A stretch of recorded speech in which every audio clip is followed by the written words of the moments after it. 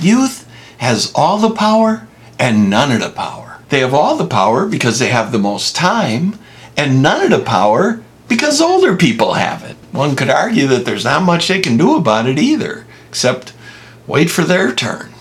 Yeah, nobody likes to be told they have to wait their turn, least of all young people. But you know what?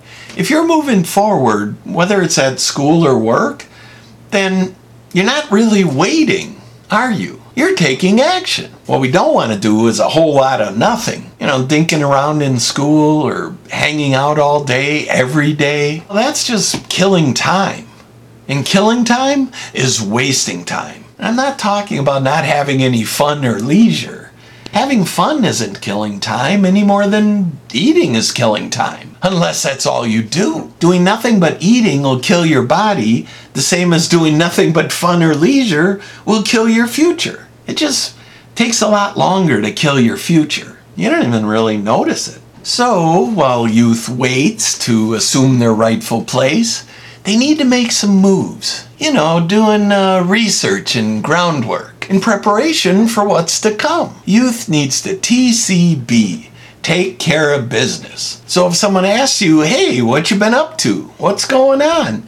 You have an answer for them. Youth needs to go down two different roads at the same time. The road of fun and leisure, the joy of being young, and the road of forward progress.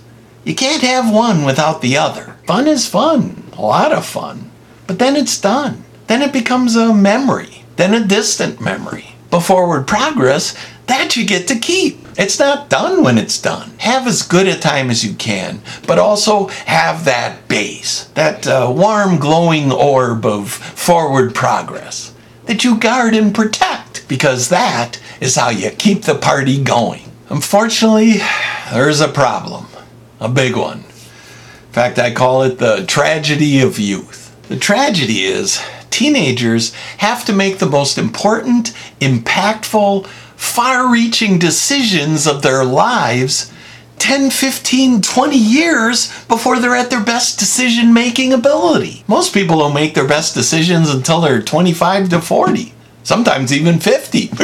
That's when we finally figure it out and know the best road to take. Well, guess what? A 16-year-old has to figure it out now. They have to see the big picture and make good decisions now. And if they don't, they could spend the rest of their life paying for it. The good news is, youth lasts a lot longer than it used to. Well into our 30s. Plenty of time for second or even third chances. Nowadays, we're all a bunch of Peter Pans until one day, poof, it's gone. And it ain't never, ever, ever coming back. Youth says, there's a lot of things I can't do, but there's nothing I'm not capable of. Old age knows what you do best. Oh, and if you're a teenager and they keep telling you, it gets better, it gets better. Well, guess what? It doesn't just get better. It gets a lot better. Make sure you do too.